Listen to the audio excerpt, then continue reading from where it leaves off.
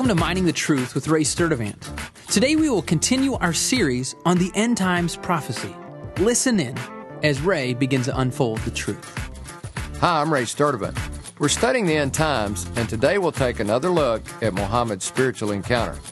We've already looked at the fact that the encounter Muhammad had with what he called the angel Gabriel was a violent encounter where the angel choked Muhammad until he recited what he was told. And we're contrasting that with encounters people in the Bible had with angels, and we see a big difference. The only similarity is that people are usually afraid at first, and that's where the similarities end. In the Bible, the angels always calm the fears of those they are sent to so that they'll be receptive to the message the angel is bringing them from God, and it's usually in answer to a prayer by that individual. In Muhammad's case, the encounters were violent, fearful, and dreadful, and he was thrown into convulsions. He was even thought to be epileptic because of the violent convulsions brought on by the visitations from this supernatural being. In Luke 1, the angel Gabriel visited John the Baptist's father, Zacharias, to tell him about the coming of John the Baptist. The sole purpose of John the Baptist was to point all of Israel to their Messiah, Jesus. In fact, John the Baptist's first encounter with Jesus, recorded in John, goes this way. John 1:19. The next day he saw Jesus coming to him, and he said, "Behold, the Lamb of God, who takes away the sin of the world."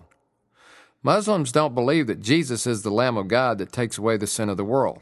In fact, it's blasphemy to them.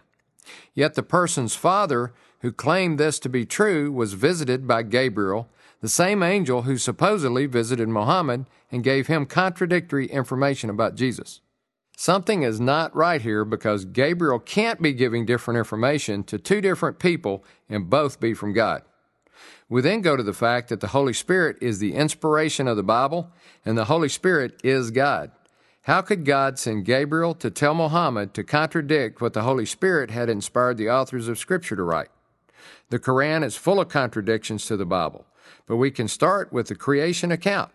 The second verse of the 96th surah of the Quran says that man was actually created from a clot of blood. Read in the name of the Lord who creates man from a clot. Yet the Bible says that Adam was created from the dust of the chemicals of the soil, which science actually confirms. Genesis 2:7.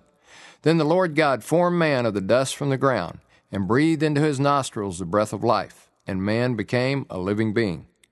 So we see that these encounters that Muhammad had over a 20-year period led him to recite the Quran to his followers, and it was not even written down until after his death. We've also seen that the Quran contradicts the Bible. We all have to decide which is truly the Word of God. Either the Quran is true or the Bible, but both cannot be true. And if the Bible is true, then the origin of the Quran becomes very suspect.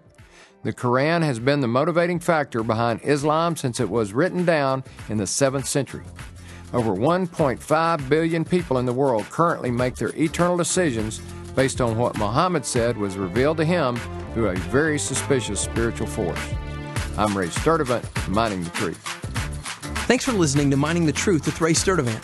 If you have questions or comments about the show, visit us online at miningthetruth.com. Thanks again for listening, and join us tomorrow as we continue to uncover hidden treasure.